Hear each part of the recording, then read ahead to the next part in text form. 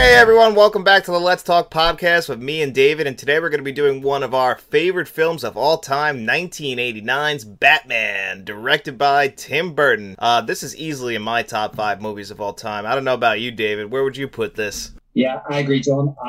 I have Batman around number 3 of my top movies of all time. Is the only thing in between that Jaws and the Terminator? Well, the Terminator would be in the top 10, but okay. Unfortunately, it's not above Batman. I understand that. Batman would be probably a 3 on my list too, I would say.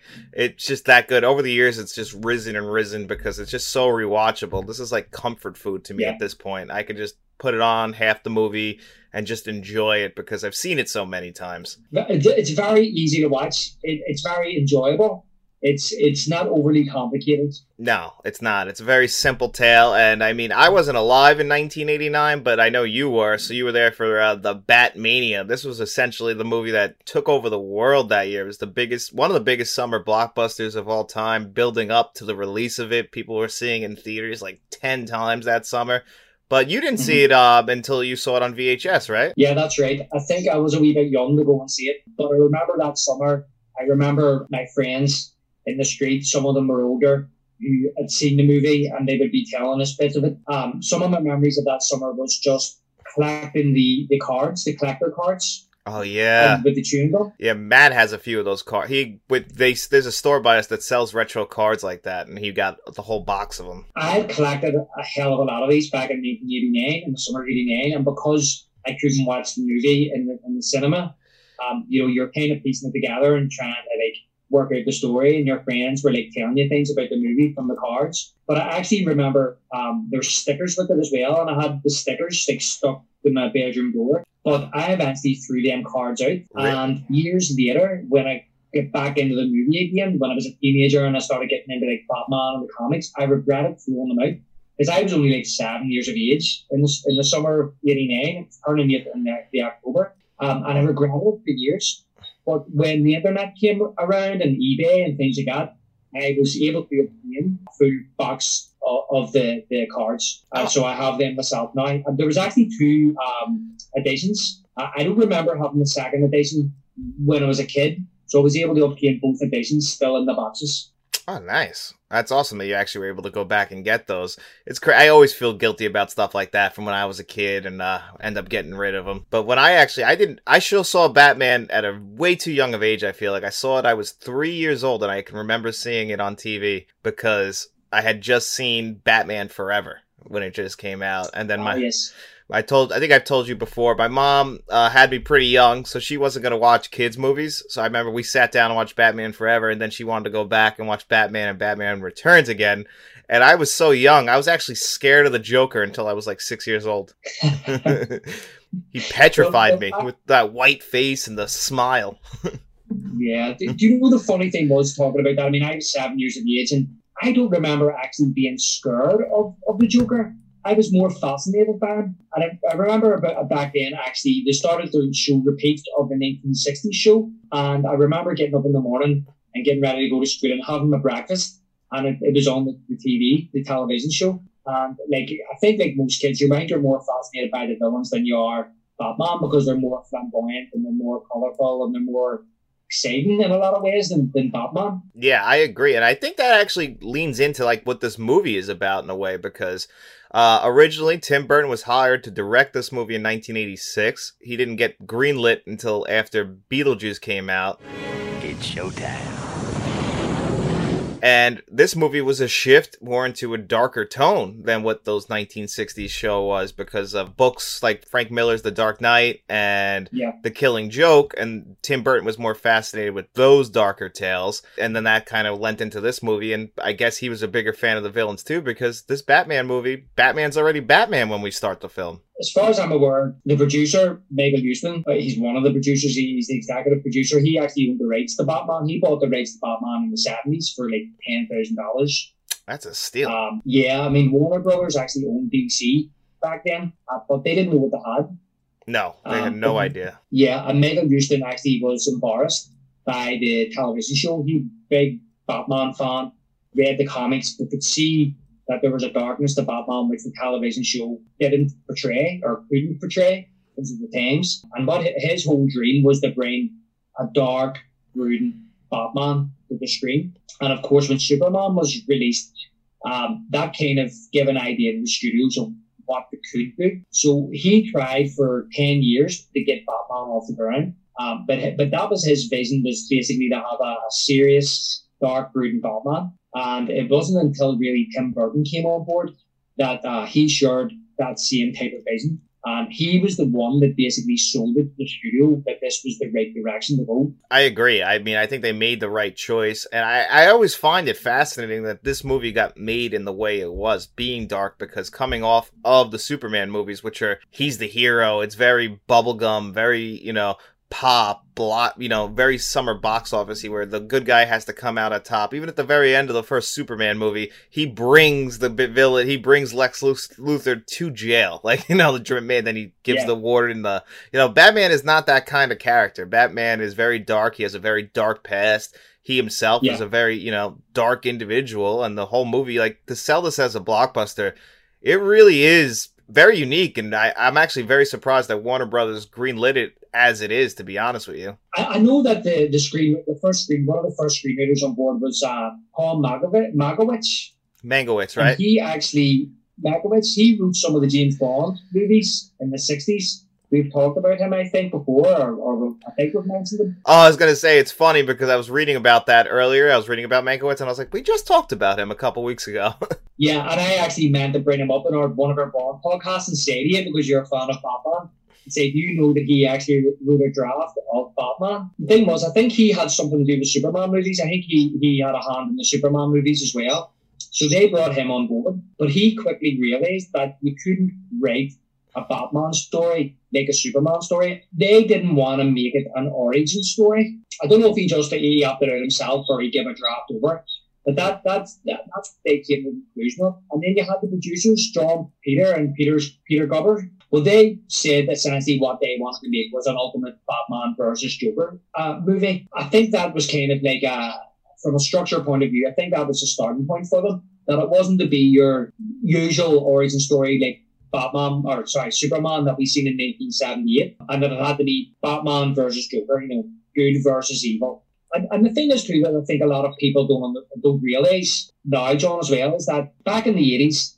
85, 86, 87, when they were developing this, I don't believe there was any big elaborate origin story comics for Batman. If you go back to the 1939, 1940s comics, the first 1930s comics didn't have an origin for Batman. He just appeared. And it wasn't until I think it was Batman #1 in 1940 that there was an origin story, and it just explained where he came from. But it was 2 panels, and it was basically, there was no big elaborate, training and being in the League of Shadows and being a ninja or an assassin. It was just basically that he was a kid coming from the theatre. His parents were being mugged. This mugger shot them dead, and he decided that he would affect his brain and his body to fight crime. And what actually gave him the idea of a bat was he was sitting in a study with a window open, and he was thinking about what would scare criminals, and a bat flew through the window. And he just had an idea that he would become a bat. That is absolutely fascinating, and that makes the most sense in the world as to why he would do that, because Batman, he works at night. He never works in the daytime. He only goes out at night. He's basically nocturnal. They don't really explore that in this movie, but I did like that when they eventually get to Batman Begins, that we see him waking up at 3 in the afternoon, because the guy has to live also the Bruce Wayne lifestyle, which I liked when they cast Michael Keaton in this movie. That was a big deal at the time. People were pissed that they cast him because Michael Keaton was a comedian. When I think that casting Bruce Wayne, I think why they made the smart decision at the time, because other actors had auditioned, there was rumors of Kevin Costner or Mel Gibson, big actors at the time, but what made Michael Keaton, I think, work is his Bruce Wayne character, is that regular person, that regular guy. He portrayed Bruce Wayne as not as a playboy, even though he was, but more like a regular person. And I think that was why he's perfect casting for Batman and Bruce Wayne. Going back to the comic, this is why I think the movie isn't like Batman Begins. We want to get to the action. We want to reflect those earlier comic books where he's already kind of established. He's very kind of primitive. And you're right, the way that Tim Burton has actually, and Michael Keaton come up with their Bruce Wayne is that he's not this playboy, and he's more of this kind of outsider. And yes, to look at him, you wouldn't think he's Batman. He has to be put on the suit, and he has to project this persona onto the criminals and the villains as if he's some kind of supernatural kind of entity to terrify them. I mean, like Tim Burton says himself, he says, if he was a muscle-bound type of Arnold Schwarzenegger type of person, why would he have to put a suit on to scare people? He could just, go out into the night and just beat the living daylights out of them. And that actually, you see that early in the movie where he gets taken down pretty early on in the movie, and then they're like, oh, I guess he is human, because they didn't know. Everybody was scared of just a big black bat flying around at night when we first start the film. That, it's just a rumor at this point. He is early in his career, but nobody realizes that he's actually human. They don't know what he is. We see early on, they don't even want anyone printing anything about him. That's why Knox is kind of cast aside. Hello, Lieutenant Eckhart. I hear we just had us another bat attack. That's 8 sightings now in just under a month? It's come on, a big black bat flying around at night. We don't believe that. Sorry, Knox. These two slipped on a banana peel. That's what makes it so fascinating early in this movie, is that what is he? We don't even know early in the movie that they're the same person. And, the first time you watch that. Yeah, exactly. And that's the whole thing at the start. You're right, it's at the start of his career, because you hear the two muggers at the start talking about Johnny Gobbs. Did you hear about Johnny Gobbs? He get them took a walk off a roof, and they're saying, no, it was the bat. But it's actually later on, Knox says to Eckhart, this is the 4th sighting in just under a month. So he's only been knocking about for a couple of months, terrifying these criminals. But the thing about it is that once he jumps down, Batman jumps down to take on the muggers, they turn around and they shoot him, and he goes down like he's been shot, killed, and they turn, and of course he gets back up again.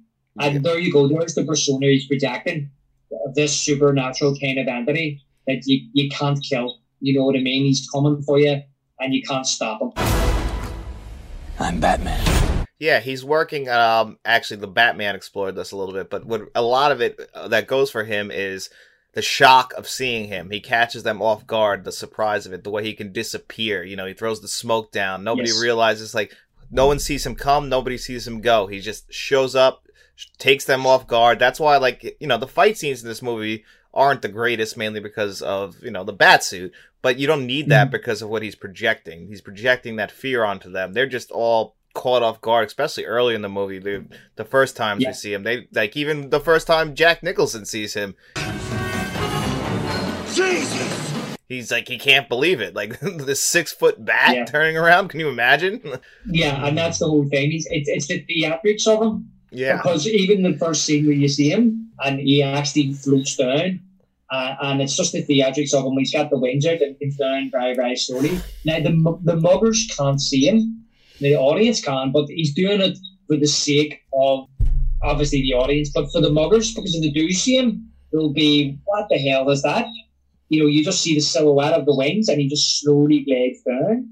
And it's exactly the same when he's in Axis Chemical, as you said about Jack Napier. He's not running along the catwalk, and punching people and kicking them off the edge. And, he's kind of there's one stage you see him actually walking along the railings and flicking his cape around. So it's all this kind of illusion and theatrics. And even when he comes in to Jack Napier, now he might have had to get up high to get on that catwalk that Jack Napier was on, but he glides in.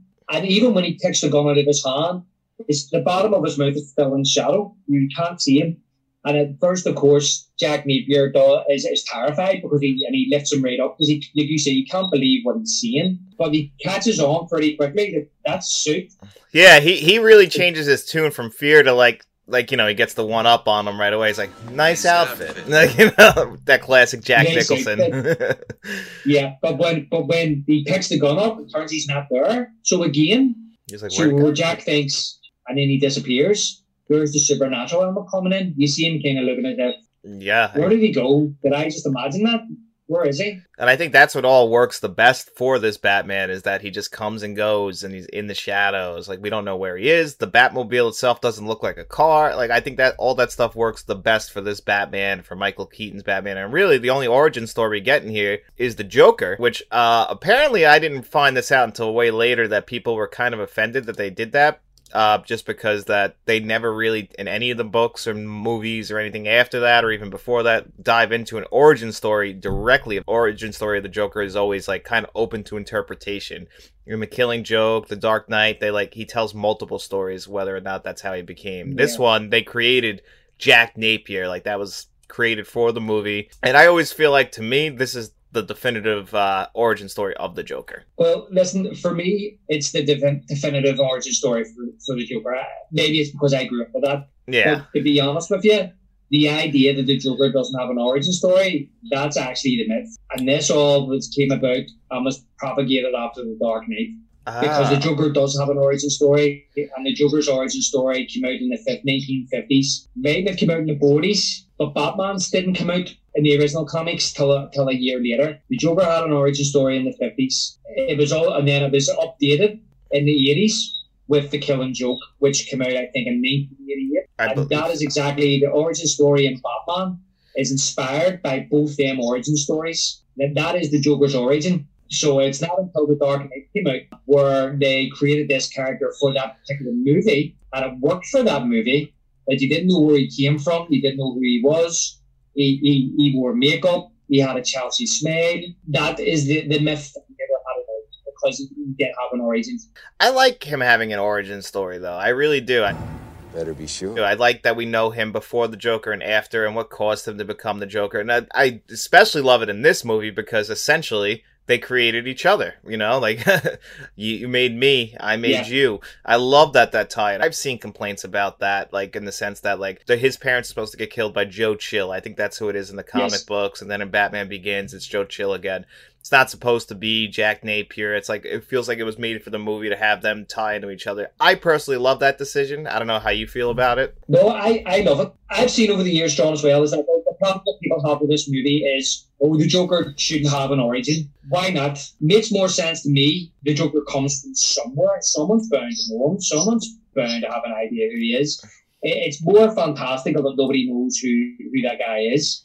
It's more fantastical to me that somebody would know or notice a guy with a big scar in his face. How could he hide during the day? Where does he go? Where does he sleep? What does he eat? Yeah. You know what I mean? And I don't being a wee bit pedantic, but to me, it makes more sense to me that the Joker should have an origin. The idea that he killed Bruce's parents for this particular movie makes perfect sense to me. It makes sense to me that this is the reason why the Joker is Batman's arch nemesis. Exactly. It makes sense why they would always be going back and forth with each other. And a little Easter egg in the movie, I'm sure you noticed, is like when Batman gets the file on Jack Napier, the younger picture is sitting there on the left. So he could have actually solved this way earlier than he actually ends up solving it, which I always thought is really funny once you notice that. And I noticed that a few years ago myself when I was watching it on the Blu-ray or something. I was like, there's a young picture of Jack Napier just hidden under. You can see the top of his head, a bit of his eyes.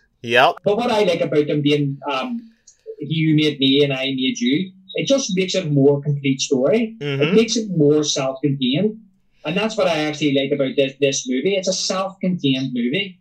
You don't need anything outside of it. You know, it's like, for example, the Joker dying at the end. That's one of the questions I wanted to ask you. That's another bit of internet controversy now. The Joker shouldn't have died. Batman doesn't kill. Why did they kill him? So how do you feel about the Joker dying at the end? I was fine with that. I actually didn't even know. Like, I am a huge Batman fan, but I'm not a big comic book guy, if that makes sense. So I came to Batman from the movies. Like, my first interactions with Batman were through this and the animated series. So Michael Keaton's killing people. Joker's not the first character he kills in this movie. He kills other people, and he kills a lot of people in Batman Returns also. He always was killing. It wasn't until, that's another thing that the Dark Knight started, and then people started getting offended when Batman started killing in Batman versus Superman. But I was like, does anyone remember Michael Keaton? Because he was murdering people, and I had never had a problem with that. And I actually thought, seeing it, that made perfect sense for him to kill the Joker. Like you said, creates a contained movie. We get a finale to this movie. We don't have to worry about him coming back in the sequel. That's it. He's dead. He solves this whole problem in one shot. This is, we close the loop, essentially. Yeah, exactly. In Batman's defense, yes, he did indiscriminately kill some of his goons when he went into the chemical plant and we dropped the bomb and blew it up. Even at the parade, when he started machine gunning some of his goons either side of him, and then he did attempt to actually shoot him in the face and missed for some reason. In regards to killing the Joker, I never, even though he was in the bell tower and he says, "Then I'm going to kill you," I actually don't think that when he cuts his foot to the gargoyle, that he was intending to kill him. I agree. I think what he was doing was he was just trying to stop him from escaping. So happened that the gargoyle ended up coming off the ledge of the cathedral, and it pulls him pulls him off the rope ladder, and he falls. So I don't think, even though he did attempt to kill him before that, like rolling the Axis chemicals up, like trying to shoot him in the face, and saying that I am going to kill you. When the Joker ultimately dies, Batman inadvertently kills him. I think ideally what he was trying to do was stop him from escaping.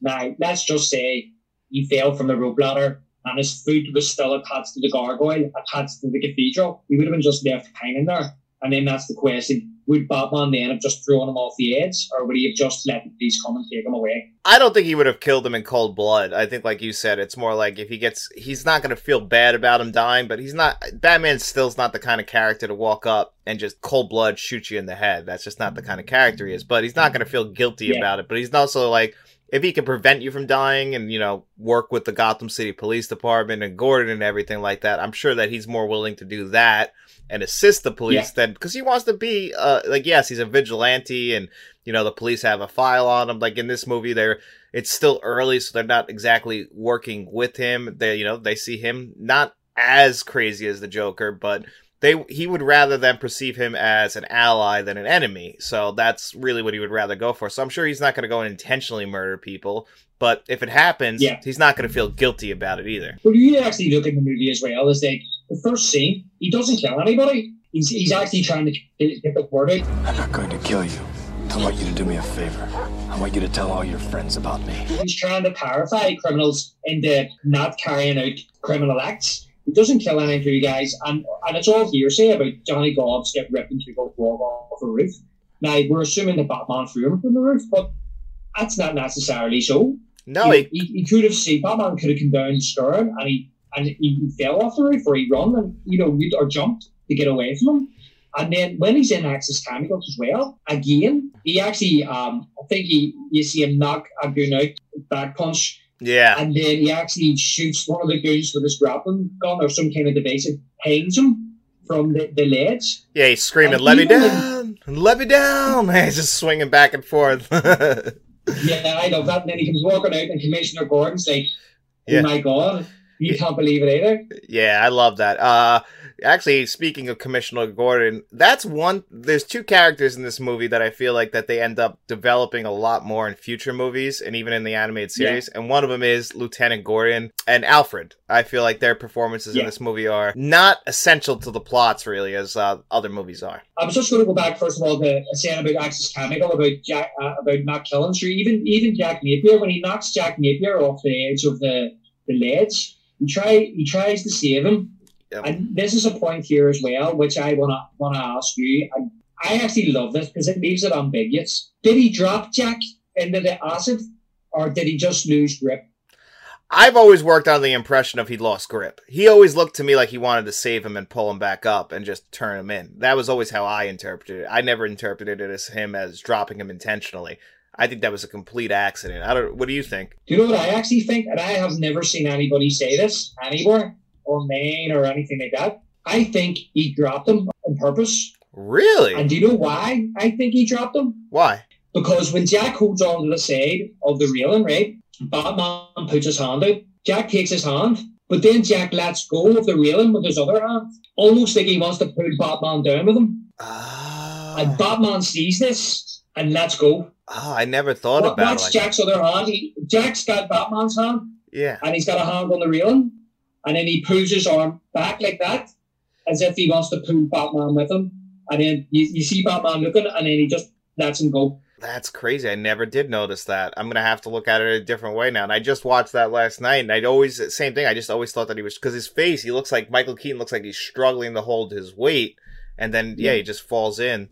I never looked at it he's from your struggling because he lets go. On the other hand, as if it's almost like he doesn't want to be saved because he doesn't want to be saved by Batman, or maybe he just doesn't want to be saved because maybe he knows the police will catch him. I don't know. Well, but it's almost kind of vindictive, kind of like, I don't want you to save me. I mean, if I'm going, you're coming with me. Well, that's actually a good point I never really thought about, is the Joker's in a rock and a hard place no matter what. Like Jack Napier, if he's either going to jail or he knows that Carl Grissom set him up over a woman!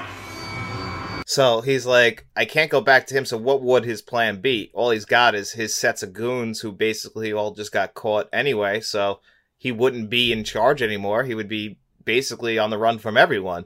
So maybe he felt like either he'll die or he'll take Batman with him, like you said. Like that's his only options at that point. Because if he didn't turn into the Joker, I don't think he would have had the confidence to do everything he did. Well, I mean, there's this theory that the Joker is an accumulation of what's inside of Jack already. You know, when he becomes scarred and bleeds white with a smile and all the rest, this just brings it out of him. You know, and that's what I love about Nicholson's performance in that movie, is because, to me, Jack Napier is almost a completely different character than the Joker. You know what I mean? And I think also as well, as I said about being vindictive, a vindictive character, is that he's a very vain person at the start of the movie, where he says that, like, you look fine. And he looks at her and goes, I didn't ask. Shoulder, and he kind of goes like that, as if, no, take your hand off the shoulder, you know? Yeah, it's actually funny you said that. So it's his vanity, and because of his disfigurement, he wants to project that onto everybody else, which is why then he starts using the gas, bring his vindictiveness and his kind of like his personality almost. He wants to reflect it onto society, like who he is. Yeah, it's deformity. Yeah, exactly. That's what it is. He's deformed, but he's also the most, when he becomes the Joker, you're right, though. It's like basically bringing out what was already inside of him. Like, he was always number 2 to Carl Grissom. And, you know, he was only going to get to number 1 as if he died. You know, everyone didn't see him. Even like what's his name? Lieutenant Eckhart says to him, he's like, you're nothing more than... You're an A1 nut boy, and Grissom knows it. An A1 nut boy? Yeah. And he, like, Grissom runs this town. He's like, well, you know, what are you going to do when he dies? And then, you know, they pull the guns out. Better be sure. Yeah. He doesn't think but that... you can see that flamboyancy already under the surface, because he's already wearing, like, a pinky suit. Mm-hmm. Where he's in the office with Grissom, everybody else is wearing, like, brown suits and black and blue suits. He's in a pink suit. It's not purple. It's more like a dark pink. Yes. With a real tie. And he's already kind of flamboyant as it is, but he's a wee bit more kind of colder, a wee bit more controlled, a wee bit more kind of calculating. And I would say when he's the Joker, he's still very calculating and cold and dangerous, but he's very over the top. You know, it's different. It's a different kind of persona. He's essentially mad. You know what I mean? He starts off the movie, he's a psychopath. When he's the Joker, he's still a psychopath, but he's a manic psychopath.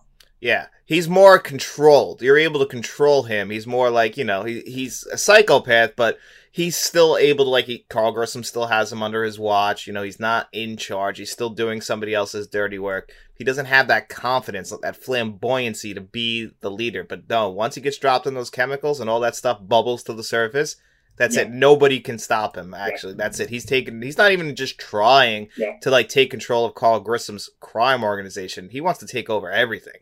That's his ultimate goal, is he wants to be number 1 in charge. Yeah. He's like that. He doesn't care about society anymore. But he wants the society to reflect him. Mm-hmm. You know, he doesn't want to fit into society. He wants to create society, so society fit in with him by deforming the paintings and things like that. And deforming other people, like Alicia as well, when he deforms her by throwing the acid in her face. Yeah.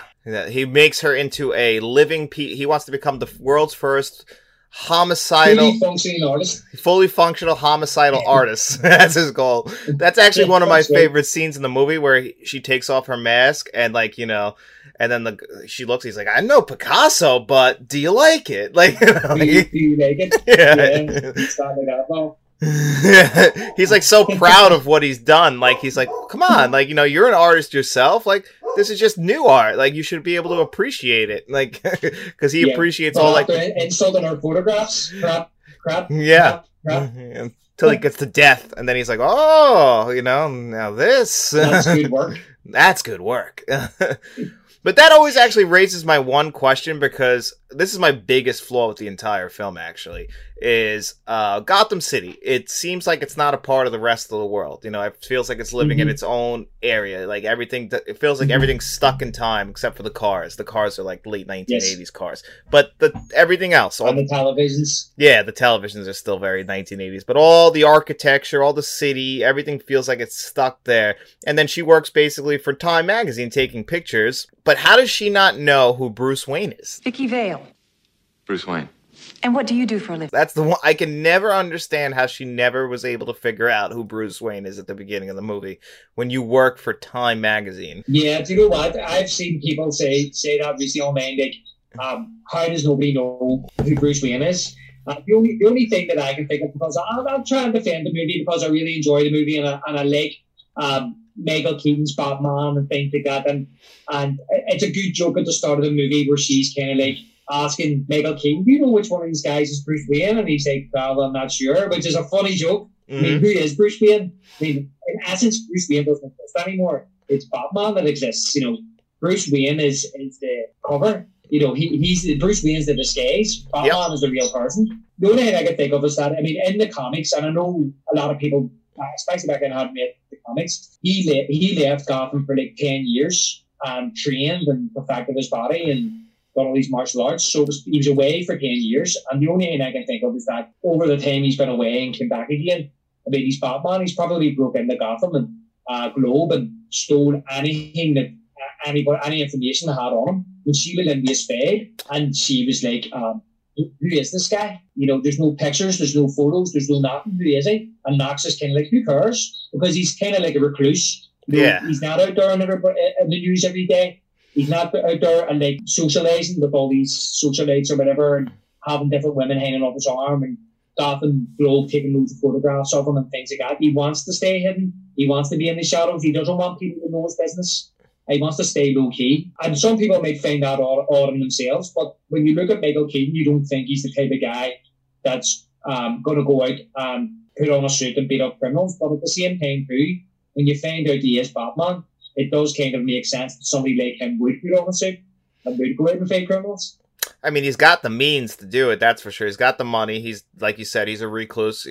So, like, people aren't out in the city. Like, when he goes to Gotham later in the city, like, people aren't, like, running up, like, oh, that's Bruce Wayne. So he's definitely not as popular. Like, he seems like more like a regular rich person, but Wayne Enterprises does still exist, and Wayne, you know, all that stuff, but he does just kind of blend in, because how many billionaires do you actually know off the top of your head? So it's like, if he's just a regular billionaire, many people probably wouldn't know who he looks like. He's not like the Playboy where he's front page news like he would be in the Dark Knight franchise. But again, it is different times, because even though the film was made in the 80s, you're right, they created a world where you can't just kind of pinpoint exactly what era it is. You know, different times back then, John, you know, television, you only had so many channels. Yes. And if you wanted to learn the news, you had to watch the news at a particular time. There was no 24-hour news channel. There was no smartphones. There was no internet.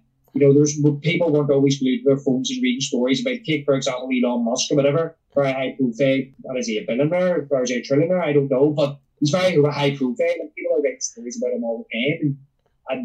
But back then it was different. If you had a newspaper, you maybe read the newspaper during the day, and you didn't even read every story. You just maybe flipped through it and picked out a story that you were interested in. You know, it wasn't constant. This type of information wasn't constantly being put in your face. So I can kind of understand how maybe a guy who is a millionaire or a billionaire, if he wants to fly under the radar, he can fly under the radar. I can understand that. Yeah, and really that's my only flaw that I've ever had with the movie. I always just bumped into that one thing, how she just couldn't realize who Bruce Wayne was. But, you know, it's really a minor complaint in the overall thing. Yeah. I have seen complaints from other people about Kim Basinger, which I never understood, because I actually think she does a really good job in this movie. And she was a last-minute replacement, actually. Sean Young was supposed to originally be her, Yes.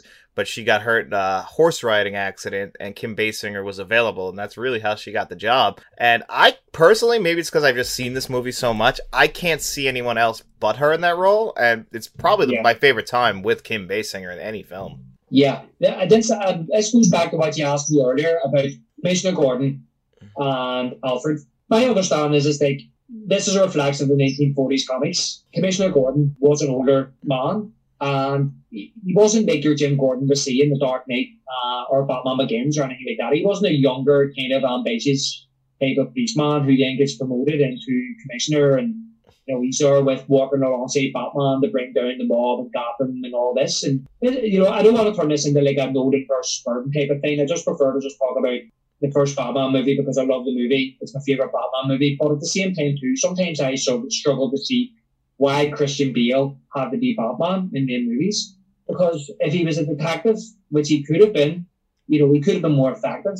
If he was a DA, which he could have been, and those films tell us that the DA was more effective than Batman, he could have been. I mean, he didn't have to put a suit on and go out and start beating people up.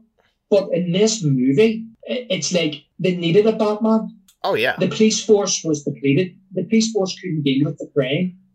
Commissioner Gordon was ineffective as well because of the crime and because of the police force. And as I say, back then, in those early comics, Commissioner Gordon was only a bit flair. He wasn't a very complicated character, and he wasn't aligned with Batman like the Commissioner Gordon was in later years in the comics. So that's the first thing. Secondly, I think that back then as well, blockbusters that were coming out, the stories and the plots, they're a lot more streamlined than what they are today. You know, there were blockbuster movies that didn't have to be elaborate. It was good versus evil, and that was it. And good always overcame the evil.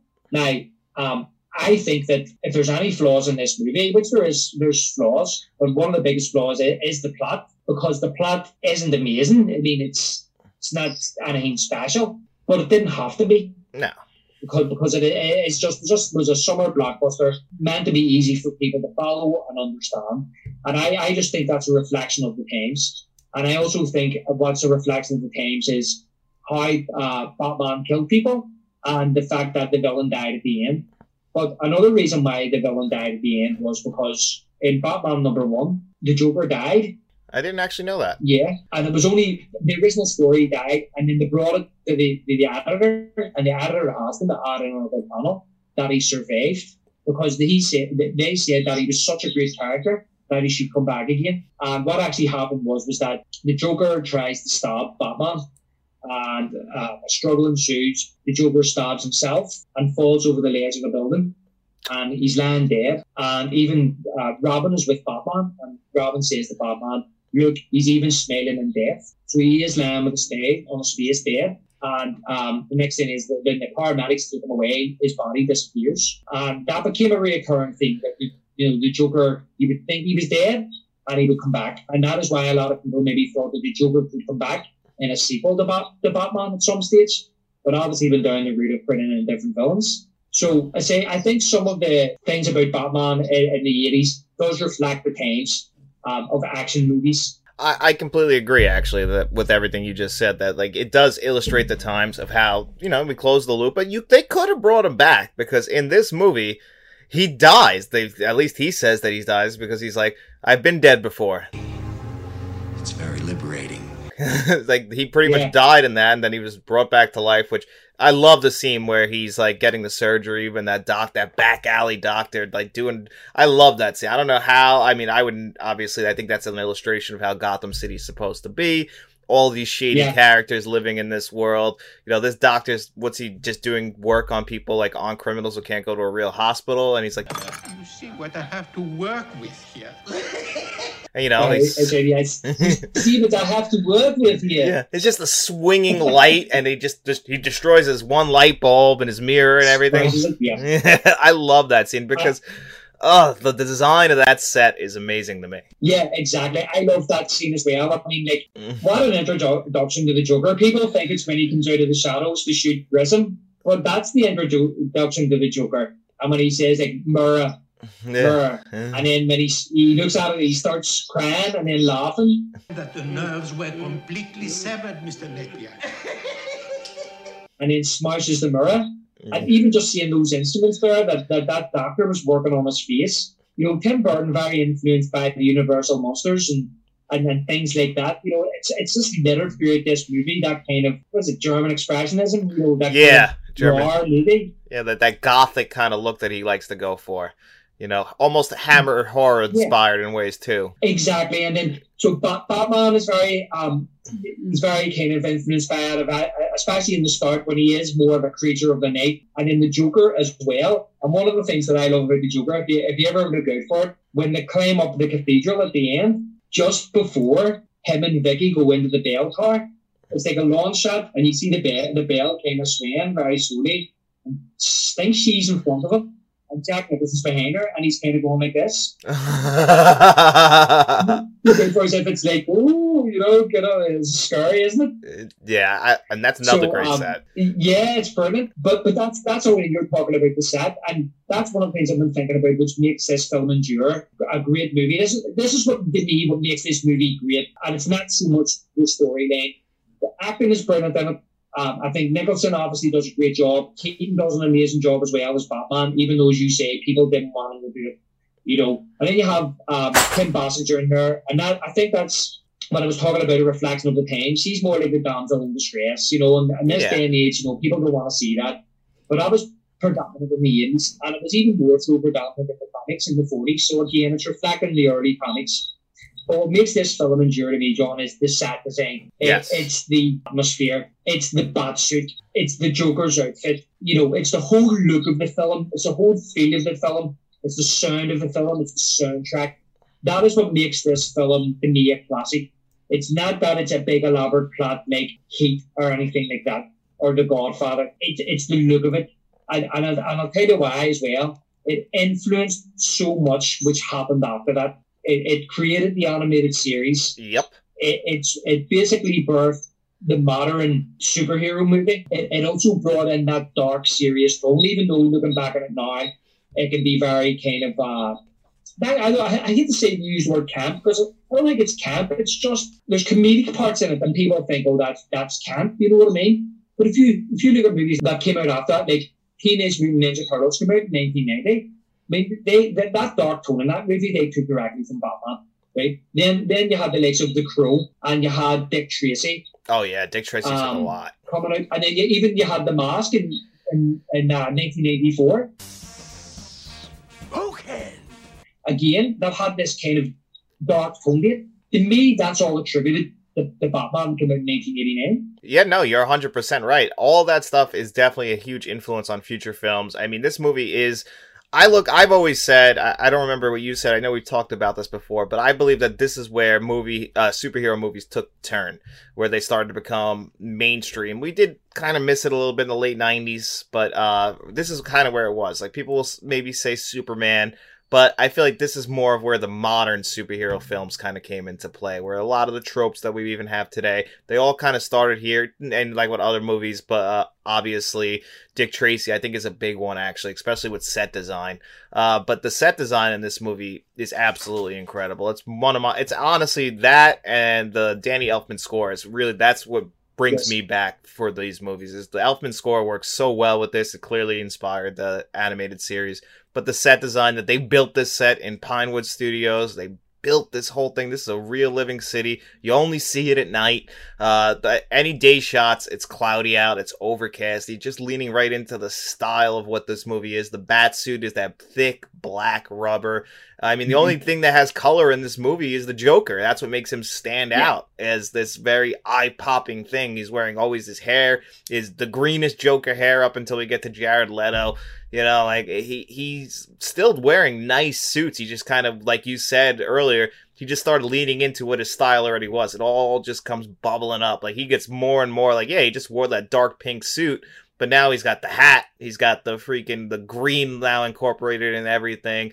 You know, it just all works now, and that's all part of the production design. And I just love the production design of this movie. That's really, for me, that's what makes this stand above the rest. This is personally my favorite movie when it comes to set design. Yeah, that set they built at Pinewood is unbelievable. It's amazing. And I think I mentioned to you before that I haven't seen anything before that, and I never haven't seen anything since that even comes close to it in relation to any type of movie. And to me, that's what makes this, as you say, stand out. That's what makes it a classic to me. And that's what makes it actually endure. And as you said about the Joker, he stands out even more then because he's wearing these flamboyant purple suits with the blues and the greens through it. And even the orange his shirt as well makes it stand out even more with the blue tie. Yeah. So, yeah, all that's brilliant. That's to me why I keep revisiting it. It's just fun. You know what I mean? It doesn't have to be... It's not overly serious either. It's serious to a point, and it's just fun to watch. Yeah, and as you say, sorry about the production design as well. When you look at the likes of that Batmobile, to that day, people will tell you that that's their favourite Batmobile. 100%. 30 odd years later. Oh, yeah, 100%. That is definitely the best Batmobile we've ever gotten. And the Tumbler, I mean, is nice and everything, but this one is by far the best. And I think it's just built on a Chevy Impala body, which I don't see it at all, but, you know, the only thing that always stands out with the Batmobile where I could tell it's a real car is the hole in the seat, the head cushions always stick out to me. I don't know if you've ever noticed that, because my parents have had cars like that with that headrest, and I'm like, it always stands out as being, I can tell now that they built that with a Chevy Impala body, but that is still the most iconic Batmobile. No Batmobile has ever even come close to that. It's incredible. I actually think that they had two of them, and one was built on the Chevy and one was built on a different car. There's not that big on cars. I don't know much about cars. But I remember there's a documentary actually on the Dark Knight Rises Blu-ray, and it just talks about the Batmobiles. They actually said that the guys that actually built it, they were British because obviously they filmed in Britain. I think the lights came from a Peugeot. One of the guys says he was looking for the right lights, and his wife had a Peugeot, and he seen the shape of them and went, they would fit the front of the Batmobile. So he actually painted them yellow and put them in the front. And I think he said the backlights are from, is it a Porsche? Okay. Backlights, the round ones, the red round ones. And he says he was driving through London one day, and there was a London bus sitting, and he seen the petrol tank, you know, the gas. The Americans call it gas, we call it petrol over here. Oh, okay, that's funny. So I didn't want to say gas tank, so I was thinking, talking about gas tanks now, talking about Jaws again. Yeah. Well, it was the petrol cap for the bus, and he thought that would suit the Batmobile, so he went and got one of them. So it's a London bus petrol cap where they put the petrol in. But the funny thing was, they said that when they sculpted it, Tim Burton came in and said, "Where's the door?" And they realised they hadn't put a door in the car. So they come up with this idea that the top would slide down and he would get in like a cockpit or like a plane. But the thing was that when he get in with a suit, his ears were too big. So when it closed on his ears. So for the scenes where he's actually in the car, they had to make a specific curl where the ears were like a quarter shorter or 3/4 shorter than a normal batsuit. That's funny. That explains why you never see the top of it, or at least you don't notice it as much. That's funny. One thing I wanted to bring up to you, because this gets a lot of controversy on the internet, and they make sure they bring it up in Batman Returns. How do you feel about Vicky seeing the Batcave? Now, this never bothered me, because I saw this from such a young age, so I didn't, you're a little bit older than me, so maybe this is something that stood out to you. But for me, it was no big deal. Yeah, no, I agree. It's no big deal.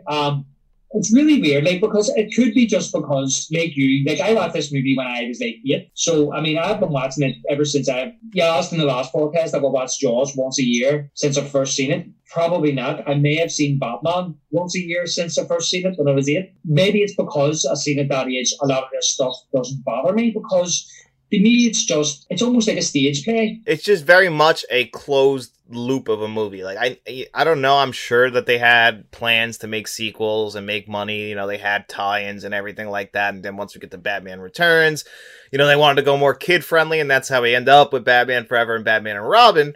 But I don't know if that was their plans originally out of the gate, if they were just trying to make a franchise, because this movie is very much a one-off movie, it feels like. Like, that's it. Like, we told our story, and we're out. So in this movie, it does make sense for Vicky to find out who Bruce Wayne Batman is, because we're also following their storyline of her, how she cares about Bruce, and how she gets upset about him lying about what he's doing, and she doesn't understand why he's like that, because she generally just cares about Bruce Wayne the person. She doesn't even see Batman and Bruce Wayne as the same, so when she does find out, it makes all the sense in the world in this movie. Well, this is my thoughts on it, because that's what I was going to say, because it's not until the internet comes along. It's like when we done the pod last week about Jaws 2, it's like you go on the online and then you start seeing people hating on these older movies, ripping them apart and picking holes to them. Now, I'm sure you could sit and pick holes in a lot of movies. We probably pick holes in The Godfather, but people don't do it because, you know, it's a much loved movie.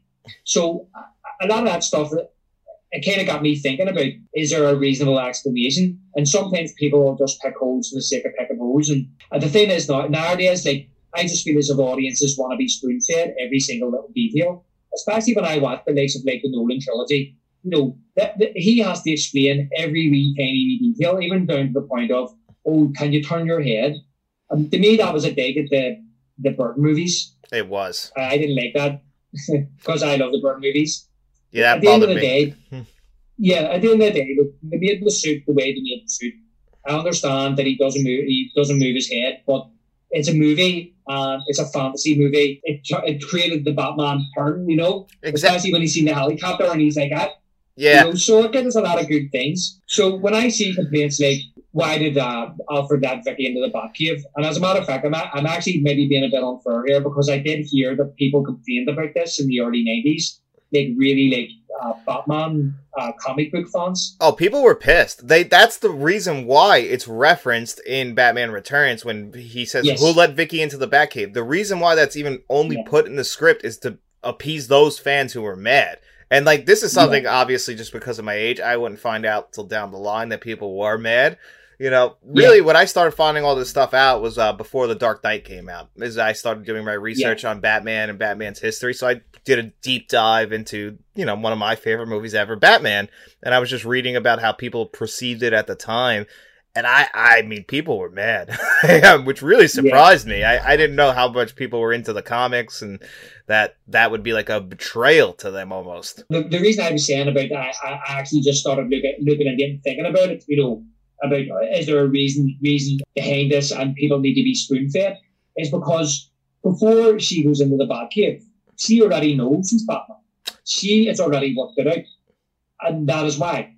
Because the penny drops when, well, first of all, Bruce goes and visits her to tell her that he's Batman. Okay? Classic scene. And he had this. Now you want to get nuts? Come on, let's get nuts. Brilliant scene. You want to get nuts? Yeah. Come on. I love that. That's just that's when we get to see Michael Keaton, like, be Michael Keaton. I feel like he has in every single one of his movie contracts that he has to have a scene where he just loses it for a second or two, because he did another movie, I believe it was 93, My Life. It's really sad. But there's a scene in that movie that is so out of place. It's just Michael Keaton doing that Michael Keaton thing where he just, like, gets his voice high-pitched, and I'm like, doesn't fit here. But in this movie, it works perfect. Yeah. I'm near certain that he asked to put that in the movie about him going, saying, do you want to get nuts? He actually asked to do that. Yeah. I feel like it feels like a Michael Keaton thing. Like, come on, I got to do this once. I'm very down and dour throughout the entire movie. Let me be Michael Keaton for a second. Why is Jack always get to be nuts? Can I not be nuts too? Yeah. They're like, well, that's Jack Nicholson, and he's the Joker, so it makes sense. Never rub another man's rhubarb. But it's like, but I'm Michael Keaton. I'm known for doing stuff like that, too. You ever seen Mr. Mom? Did you ever hear the story that Keaton tells about he was going to work out for the movie and get a wee bit more buff? I haven't heard that. Did you ever hear this story? No. he was on a talk show a couple of years ago, and he says that he actually was working out in his dressing room. I think he had weights and all put in there. And he was working out. He says that he felt like he wanted to build himself up a wee bit to be Batman. And he says this was during filming. And he says one day, he says when he was working out, Jack Nicholson come walking past and stopped, just looked at him. And he stopped and looked at him. And Jack Nicholson says, what are you doing? And Michael Keaton says to him, I'm working out. And Jack Nicholson says, why? And Keaton says, I don't know. And he says, Nicholson just looked at him and then just turned and walked on. Oh, man. And he says after that he stopped working out. I love Michael. I love their relationship. Actually, I have a really funny story that Michael Keaton told about Jack Nicholson. Also, you know how Jack Nicholson loves sports, right? And, you know, he actually had in his contract that he got off for all the home Laker games. I guess he would fly back to LA for the Laker games because he's just that big of a Lakers fan. But he loves sports in general. And Michael Keaton was saying, you know, he's in the chair getting his makeup done. Jack Nicholson walks in. Morning, Keats. And he would call him Keats, and he'd be like, and, you know, there was only British sports being played in Britain at the time. You couldn't get the basketball games or anything like that. So the only thing that was on was darts. And he said that Michael Keaton and him would, they would always talk. And he gets in the chair, Michael Keaton, and turns to him and says, hey. Damn good darts tournament last night. That's right. I actually heard that, and that made me laugh so much because I understand where he's coming from. My dad is big in the darts. My dad played darts for years. Oh, really? Yeah, he plays darts, and my brothers play darts. They all play for a local club, although my dad's retired now. He doesn't play anymore. They would have the World Championships in and around December, January time over Christmas. I think it would start just after Christmas, stop for New Year's, and then the final was like on New Year's Day or the day after New Year's Day. So when I heard this story, I had to look up who it was in the final, because I had no doubt my dad was probably watching that. Yeah, because they filmed this from October 88 to January 89, so it would have been, like you just said, the final, which this is the first I ever heard about this. I mean, I just thought that, you know, like, oh, okay, it's a sport that's big over there, but I didn't know it was, like, that big. That's crazy. Because that's one of the videos, like, I have saved in my, like, watch later on YouTube forever. I've had it for years, because I love that story of Michael Keaton just talking about Jack Nicholson. Yeah, I was laughing when I heard it, because I could imagine watching Jack Nicholson watching the darts. Like, it's ridiculous, like, you know what I mean? Especially back then, because the darts was a lot different than what it is now. It's very commercialised now, and I've been to a few of the darts games in England, like, you know, it's like a party. Everybody's black and they're drinking, and they have walk-on girls, and it brings the darts players on, and they come into like theme music and all, and they put on a big show. But that particular one back then, it was a wee bit more reserved. It was very quiet. It was, you know, nobody made any noise, and you weren't allowed to shout out or anything, you know, to put the dart players off or anything like that. But I was just laughing myself, imagining Jack Nicholson, you know, sitting in his hotel room watching this darts tournament. Yeah, it made me laugh too, because, I mean, not like my father in general, he doesn't watch darts or play darts, but my dad loves sports, and if there's nothing on, he'll put on, it doesn't matter what the sport is, just like with Jack Nicholson, like, I'll watch anything. Watch anything. My dad is one of the only people I know who, like, he'll be surfing the channels, and if there's nothing on he'll start watching, like, women's college softball, like, and I'm just like, I've never seen anyone else in my life watch that, but my father will, he's like, I gotta watch some kind of sport, like, he's not a movie guy, but when it comes to sports, any sport, he'll just watch that. I guess he likes the competition, and Jack Nicholson must be the same way. Yeah. He came in that morning trying to make a conversation, you know? Yeah. Darts tournament last night, and Keaton's just like, what? Yeah, like what? Like, darts? Like, what do you think? He needs something to watch. I'm getting the makeup on. Darts tournament. Yeah, Jack Nicholson is one of the actors I just love hearing behind the scenes stories about. It just seems like one of the funniest, coolest guys, and everyone's got a story about him. I've heard a story from Robin Williams, like when he won his 3rd Academy Award. He's like, hey, Robin. He's like, now I got one for each decade that I've worked. That's right. Yeah. Well, here, apparently he told Keaton as well, when they were making Batman, he says, if this is a big hit, don't worry, you can make 3 or 4 flops and you'll still be okay. It's just the guy's mind is just like, he's always into like, just like, he's always doing he just always seems like he's having fun. But I mean, he's also clearly a genius, because on this movie he lowered his salary to $6 million and took residuals on everything, and they think they estimated he ended up making over $90 million on this movie. Like, that's crazy. Yeah. he's a smart guy. Listen, he's a serious guy too, and that's the thing that people watch Jack Nicholson, like, that's another thing that I've heard, is that, Nicholson's just playing Nicholson. I don't think so. I mean, people that say that have only seen movies like The Shining and Batman. I mean, go back and watch. I mean, recently you watched The Last Detail. What a performance. You know, Chinatown, films like 5 Easy Pieces. Love Five okay, Easy Cuckoo's Pieces. Nest, he plays a crazy person. But, well, actually, he doesn't play a crazy person in Cuckoo's Nest. He's pretending to be crazy. Yeah, he doesn't actually. He's not crazy at all in Cuckoo's Nest. He's just just trying to get by. He wants the easiest route. He doesn't want to be in a prison camp, so he thinks that he'll take advantage of that system. That's all he's trying to do, is take advantage of the system. Yeah, and he's trying to wind Ratchet up because he thinks, I don't know, he says he takes a bad tag and winds her up, but little does he know that she has to sign him out. He thinks he'll finish his time, he gets out, and then when he finds out that she has to sign him out, he's really annoyed and blames the other inmates. You didn't tell me, and they're like, we didn't tell you what, we thought you knew. Yeah, some of them, he finds out that like some of them are in there voluntarily. He's like, yeah, I could just leave. And he's like, what? He's like, he can't believe it. He's like, what? You can leave it if you want. You're in here, you should be out there. He says, bang and pussy, isn't that what he says? Yeah, well, that's all he's into because he's a womanizer and everything like that. So he's like, you're choosing to stay in here and listen to all this bullshit when you could be out doing what I want to do right now? Like, yeah, but that's what I'm saying. He's a serious actor, and that was the whole thing. Was that people, on reflection, people would look back and go, Jack Nicholson was the Joker in Batman. We made X amount of pounds, but that wasn't a Jack Nicholson movie. Jack Nicholson didn't do movies like Batman. That was a coup that they got him. He took a salary cut. Yeah. But he knew he was going to get a percentage of the profits, so he had a good sense that this movie was going to do well. And that was the whole thing. I mean, you look back, I've seen things online as well. People turn in and say that John Lithgow was considered for the Joker. Wouldn't he have been a great Joker? And I'm kind of going, but the movie still wouldn't have done as well because Jack Nicholson was an absolute top movie star. And the fact that this movie made over $400 million worldwide, to me, is because of Jack Nicholson, right? Along with other things. But he was the main draw at the time, in my opinion, apart from the IP of Batman. But that was more getting geeks into the seats. But the ordinary, everyday viewer, like I remember, like, my mum and dad went and down and watched Batman.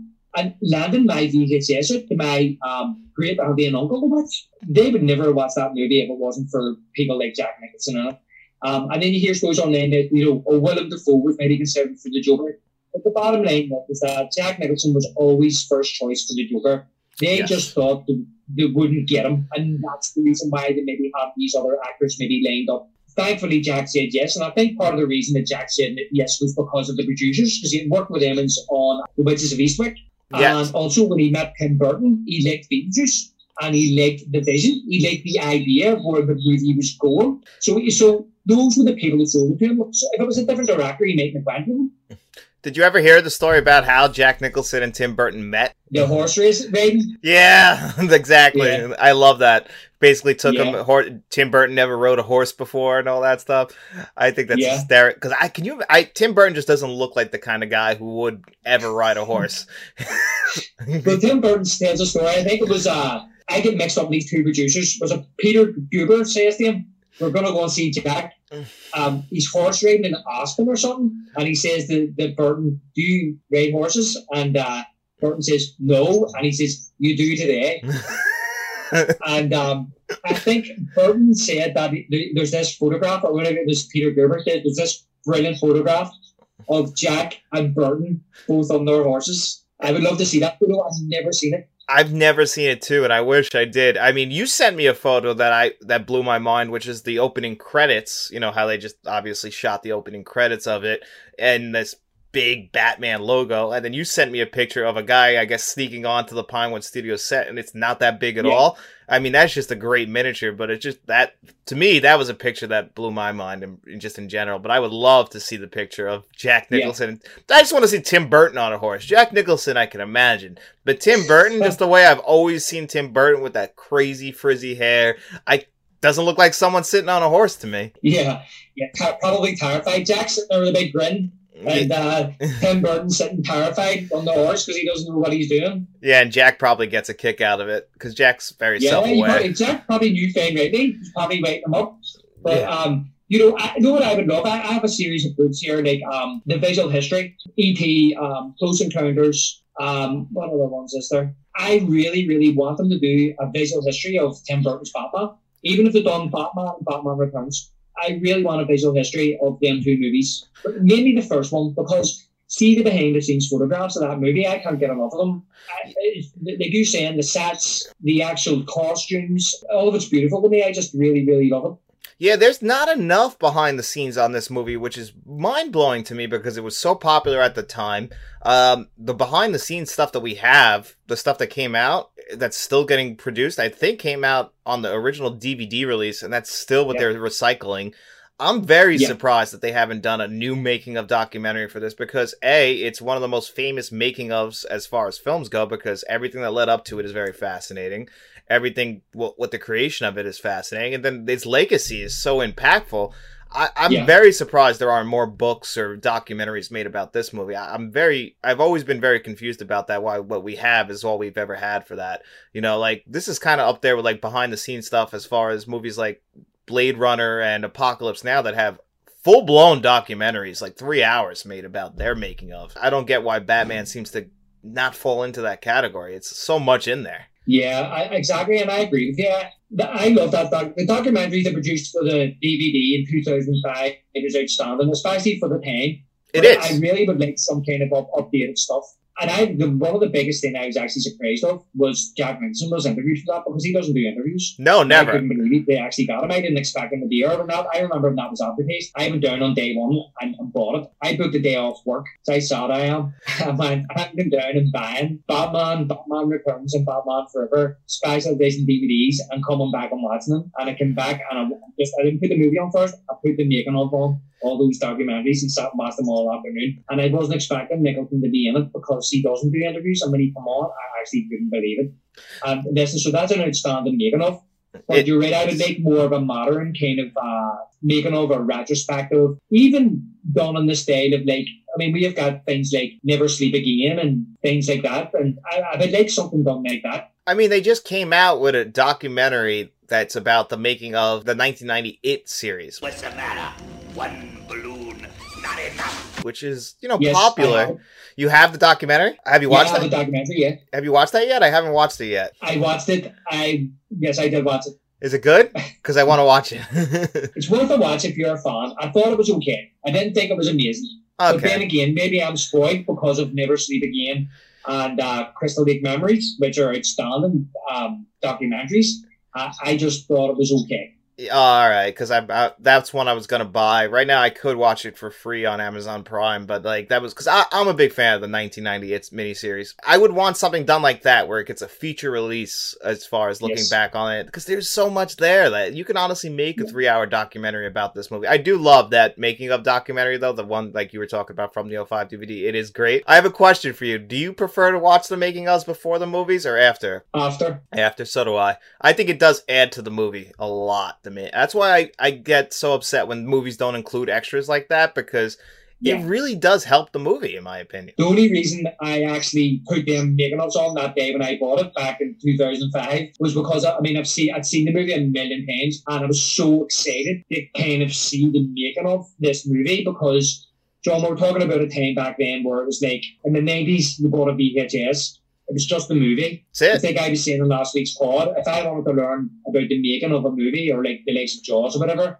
I had to there was no like making of books really. There was a making of book called The Jaws Dog, and that was out of print. It came out in the 70s. That was out of print. You couldn't get that. So if I wanted to learn about Jaws, I was reading Spielberg biographies because that's the only place I could get information. So when DVDs came along and Jaws had a big making of documentary on the DVD. It was actually for the Laserdisc, which came out in the mid-90s, but it was then transported over to the DVD. So that was an amazing making of.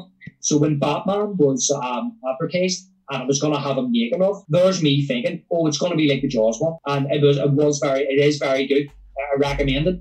So I'd seen the movie so many times, I was so excited just to see how it was made, because I hadn't really seen any behind-the-scenes making of it all about that movie up to that point. I remember it came out in widescreen in VHS in the late 90s, and it had the trailer at the start of the movie, the original trailer. And even just seeing that was amazing, just seeing that original trailer.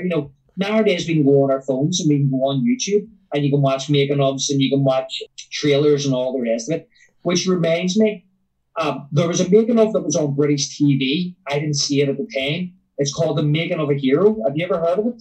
No, I haven't heard of that. Is it available on YouTube? Yes, I recommend you watch it. It's really good about the making of Batman, and that has a lot of behind the scenes footage that isn't even some of that they took and put on to the DVD making of, but that has a lot more behind the scenes making of stuff because it was filmed at the time. Yeah, see that stuff, I'm surprised that they didn't really start doing that. They did have like making ofs that would show up on TV. Like there's a really good one for the Terminator that they aired on TV. It's like 20 something minutes. I guess they used to just release these in half-hour blocks, like as advertisement. The Superman Blu-rays, the 4Ks that just came out this year, had these making of documentaries that would be released on TV that were narrated by Christopher Reeve. And those feel more promotional because like they don't dive into like conflicts or anything on set. Everything went rosy. Everyone loved working on those movies when those documentaries are made.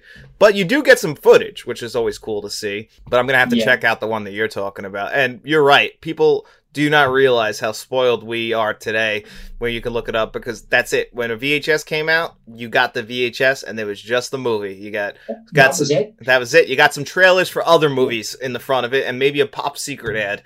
And that was it. And what you're saying about the promotional stuff, funny enough, yes, I know what you're talking about, because the next of like when I got the RoboCop DVD that had the 1987 feature, which was like 7 minutes long. But then they also had a making of an up-to-date that came out in the early 2000s or whatever. So that had an up-to-date making of documentary, but it also had the 1987 feature. And you're right, it's more promotional, because I remember actually there was like a half-hour long one for Jurassic Park, which was on TV one day, and it was like on Sky Movies, and I recorded that. So I had the Jurassic Park movie, and then after the movie, I recorded the making of. And I remember watching that over and over and over again in the 90s. But you couldn't, from what I can remember, you couldn't go and buy that making of. You know, when you bought the Jurassic Park movie on VHS, that making of wasn't on it. No. And I was fascinated watching that. It was James Earl Jones actually narrated that. That might be on the new Blu-ray and DVD versions now. But just watching the animatronic T-Rex and stuff and how that was built, and it looked so real, it was amazing looking. Yeah, movie making magic. Like, we just didn't know how that stuff was done back then. Like, you really, like you said, you just had to go to a library and like take out a book and just hope that they had a section on the movie you wanted to find it. Because there was nothing. That's why DVDs were such a revolution at the time. And now we kind of moved away. Like, they just keep recycling extras. But back then, every DVD that came out usually had a making of documentary, usually had some interviews on it. It was very rare that they didn't. That was like the big selling point to upgrade your VHS to DVD. It was like, hey, hours of extras on here. And that's what sold me on it. Yeah, exactly. Well, I think that the reason I bought my first DVD player was because Jaws came out and it had all this extra footage on it. I was like, well, now I need to buy a DVD player because I'm not going to miss that. You know what I mean? Yeah. And it's the same kind of train of thought. When my favourite movies were coming out back then, it was good having them on DVD. It was great, you know, because you didn't have to rewind the tape. You know, you could skip chapters, and then you had your menu, and that was all kind of revolutionary for the time you were thinking. But it was, did you say, it was having your favourite movies and a making of documentary on there. And they did used to put out the stops for a lot of movies. You know, they used to have Psycho with like an hour-long making-of documentary on there. It was amazing to sit and find out how they actually built up this movie that you love. There was so much content to it. I still have, like, you're a fan of Terminator, I still have my Terminator DVD, which has the making-of on it, because it's not on the Blu-ray.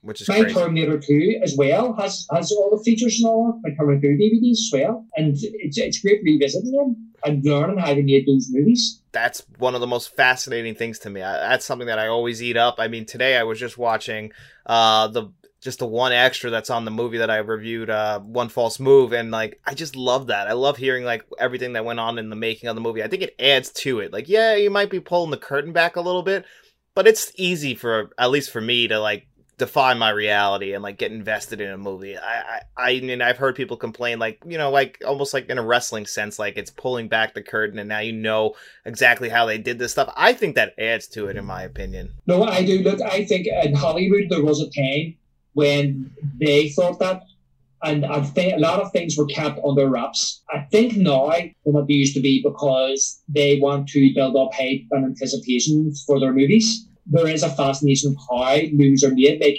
take for example as well, I'm into like making of books as well.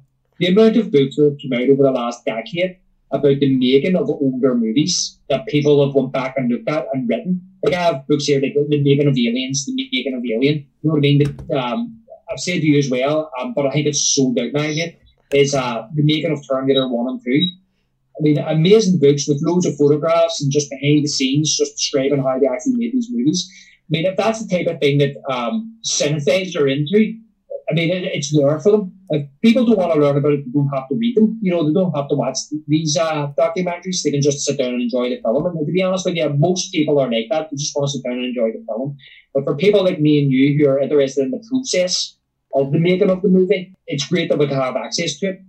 Yeah, I think it's exactly, just give the option. You don't have to. If you're one of those people, like Matt never liked extras, he never cared for them, but I was always the one. It didn't really matter what the movie was, I just always wanted to see how it was made. I was always fascinated, just because even if it's a bad movie, like, what caused that movie to be bad? Like, what happened in the creation process of that movie that it fell apart so badly? Because I don't think anyone ever goes into a movie like with bad intentions. I'm sure there are, but like where it's a cash grab. But I think the creators, that they don't want a movie to turn out bad, but something happened along that line that caused this to come out in this condition. So I'm always been fascinated about what that cause was. Yeah, I just want to go back to what I was saying about Vicky Vale in the Batcave, because we got really sidetracked there. I get them a point about saying that she already knew, and this is one of these internet rumors or whatever people say, like, she Alfred just let her in. Okay, maybe he shouldn't have let her in. In my opinion, she worked it out.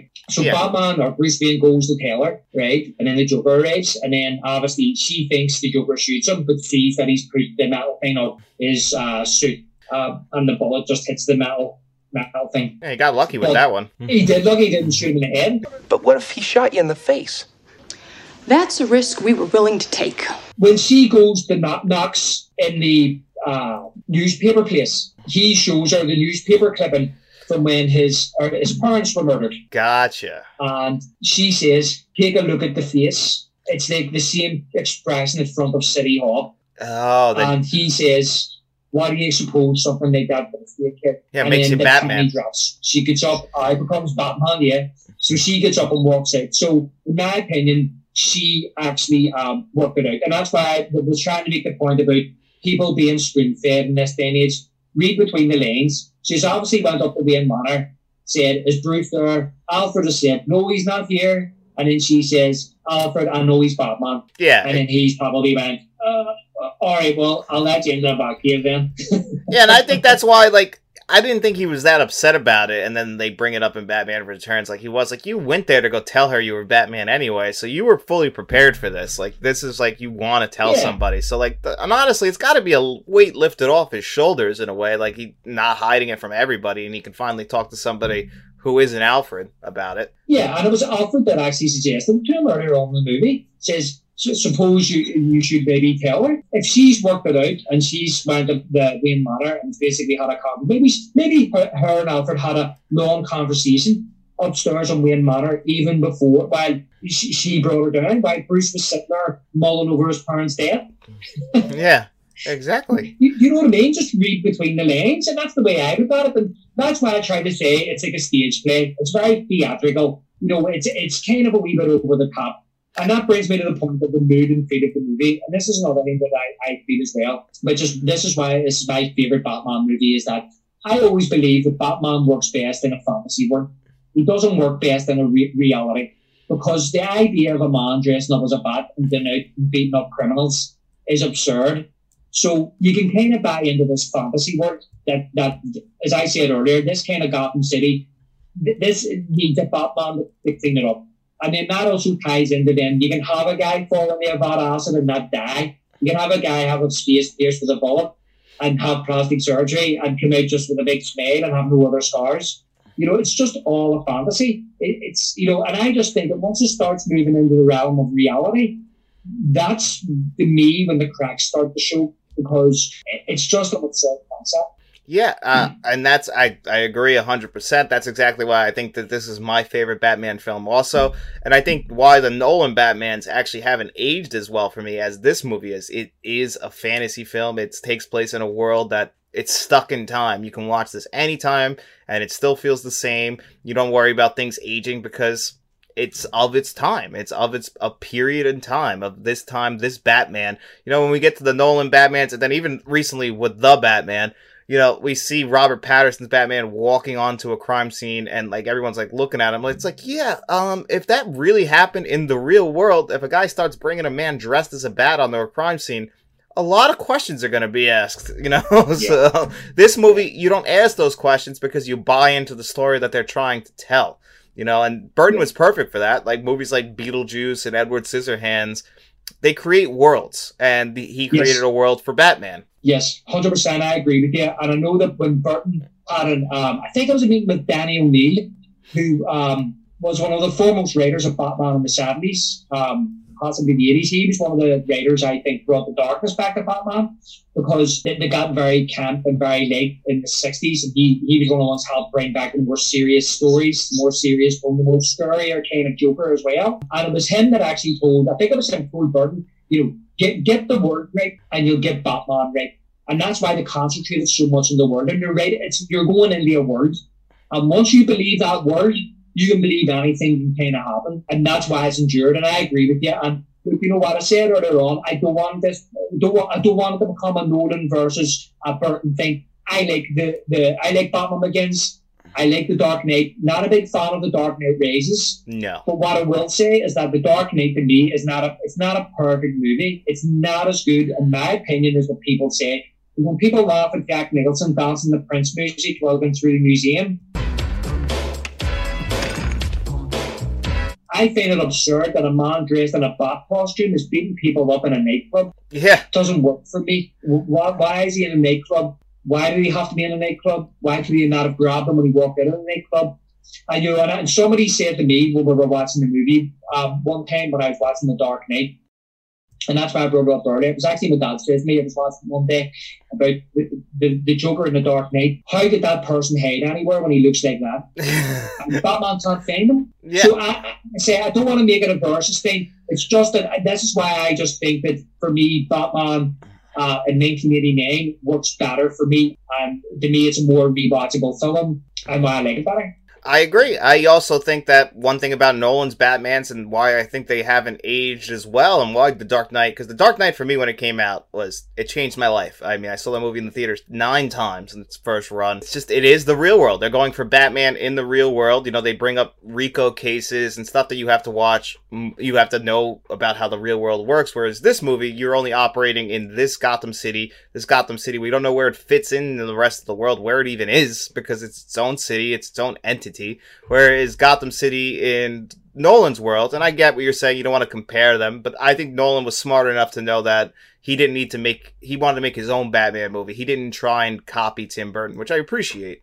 But what he was going for is completely different. You know, you had to operate in the real world, so his tech in those movies are going to age, whereas the stuff in this movie is ageless, in my opinion. And you're right as well. I don't disagree with the route that Nolan took with Batman Begins, and I like The Dark Knight, even though I think it's got a lot of problems.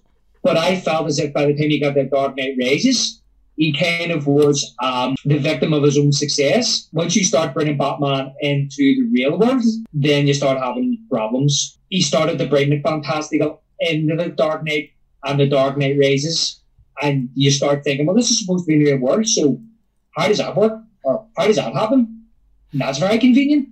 Yeah. Whereas in the fantasy world, you don't have to worry about that. Exactly. And I think that's he started to trip himself up by the time he got to the third act of The Dark Knight and The Dark Knight Rises. Well, that's actually my biggest problem with The Dark Knight is its third act, and then The Dark Knight Rises, I have just issues for days. And then I've heard people defend it as, well, he's Batman. It's like, but they didn't set that world up for, oh, he's Batman. They set it up as he's a real person who decides to be Batman. So that doesn't work in the world that Nolan has created. That works in the Tim Burton universe, though, is that he is Batman, and you could buy into that. You could buy into, like you said, we are already bought into a guy falling in a vat of chemicals. We don't know what the chemicals are. We just know that it's a big green thing of chemicals, and that whatever that chemical is, it killed him, and he came back with no skin tone and green hair, and that's who he is.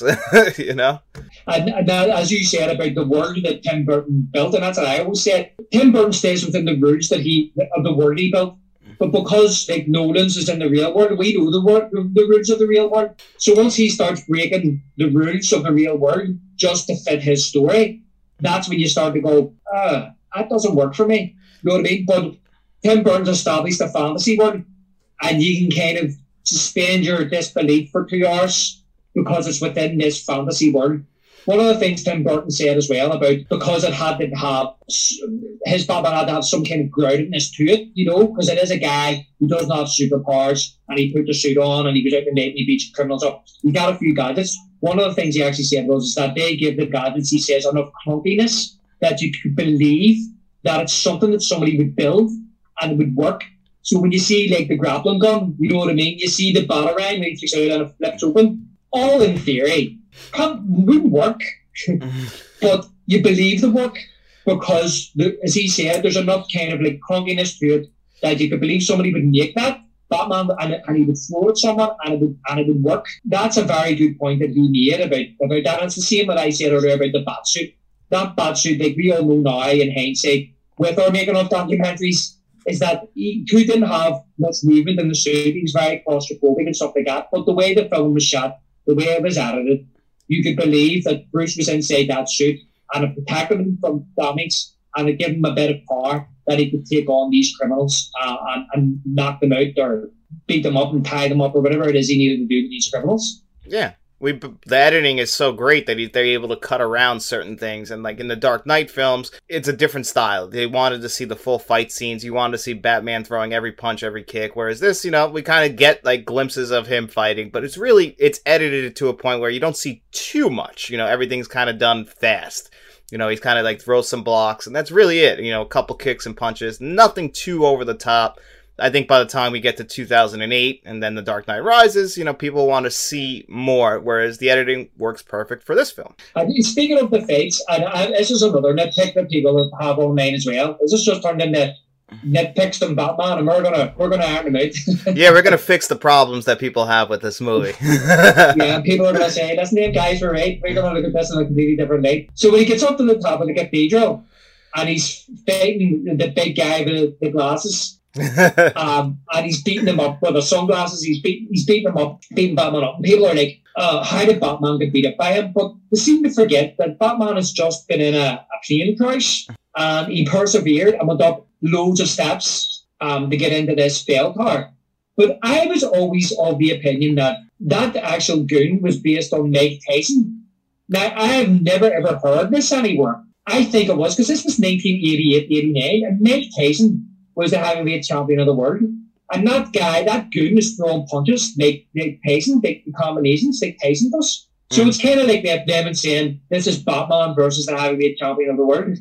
Yeah, if you ever played the game Mike Tyson Punch-Out too, you know, he's very hard to beat. Tyson couldn't even beat him. No. And he played it. There was a video of him playing it recently and he couldn't get past the first guy. Which is crazy because I think that's Glass Joe or something. Something very easy with the first. I can't remember what the first guy's name was.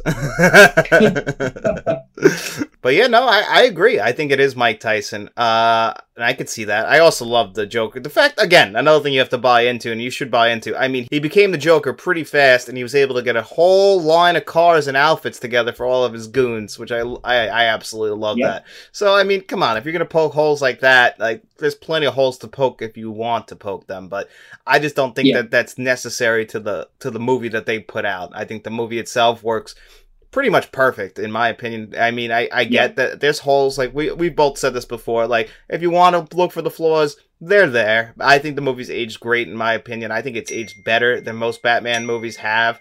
You know, it's way better than anything that came out on the 60s show and the 60s movie. I just think it's overall one of my favorite films. I love this movie. I watch it all the time. I will continue to watch it for the rest of my life. It's one of those cornerstones in my film history and just in my life. It's a movie that I just constantly think about. No, listen, I totally agree with that. I've been the same. I think I said before, John, is I actually seen it in VHS. I think it was that autumn of 1989 because I think I was too young to go to the cinema. I actually have memories of my parents bringing me to see Honey, I Shrunk the Kid. And I think that was the appease me. They couldn't bring me to Batman because I know that it tortured them to bring me and they didn't bring me. And then it came out in VHS. But that following October 1990, I was bought that VHS by my brother for my, must have been my 9th birthday. And I still have that VHS in the attic. It's in a box in the attic. And I remember a couple of years then in the early 90s where I stopped didn't watch it, and then I revisited it again. I was around 14 or whatever. Ever since then, I watched it. I've watched it at least once a year, and it is just one of my favorite films. It's the type of movie that it's like a comfort film. You know, you've had a bad day, you're feeling tired, or you're not feeling well. You can fire it on. You don't have to pay too much attention to it. I'm always entertained by it from start to finish. And all those elements we talked about earlier on, about the set design and the costumes and the Danny Elfman score, Jack Nicholson's performance, it just entertains me no end. And that's what I also want to say as well when we talk about it being a fantasy movie. And that's one of the things that I actually miss about the Joker ever since this movie. And it's not that I want a carbon copy of Jack Nicholson, because nobody to me could do it like Jack. The Jokers that we've had since, Heath Ledger, Jared Leto, Joaquin Phoenix, and I haven't seen the Jared Leto one. Oh, it's bad. What I loved about this Joker was the gags. We lost the comedic element of him, of the Joker, I feel like, once we got to, like, I mean, there's some comedy with, I guess, with all three of them. I mean, Jared Leto went way too over the top, and it's ridiculous, and I don't recommend watching any of his stuff. I think it's pretty bad, to be honest with you. But if you look at it just what Heath Ledger and Joaquin Phoenix, it's all really solid. It's just different. I think Jack Nicholson is still the best Joker, in my opinion. I think he's perfect. He is perfect casting. The only Joker I wish we could have seen, and the time has passed, and I hope they don't do it, is Willem Dafoe. I think could have been a good Joker. Yeah, I've seen people talk about Willem Dafoe playing the Joker. The ship has sailed on that one, unfortunately. I think he's in his 70s. And, you know, Jack Nicholson, I never noticed as a kid, but, like, as I've gotten older, I noticed in the beginning before he puts the makeup on, he is definitely a little bit older in age, and, like, he's a little heavier, and you can kind of notice it, but I never noticed it until I was, like, in my mid to late 20s. I don't know why. I feel like I noticed, like, people's age now as I get older. Like, I watched, you ever see my Cousin Vinny? I haven't, actually. Well, in that movie, Joe Pesci is, in real life, he's, like, in his 40s, and Marissa Tomei is, like, 23.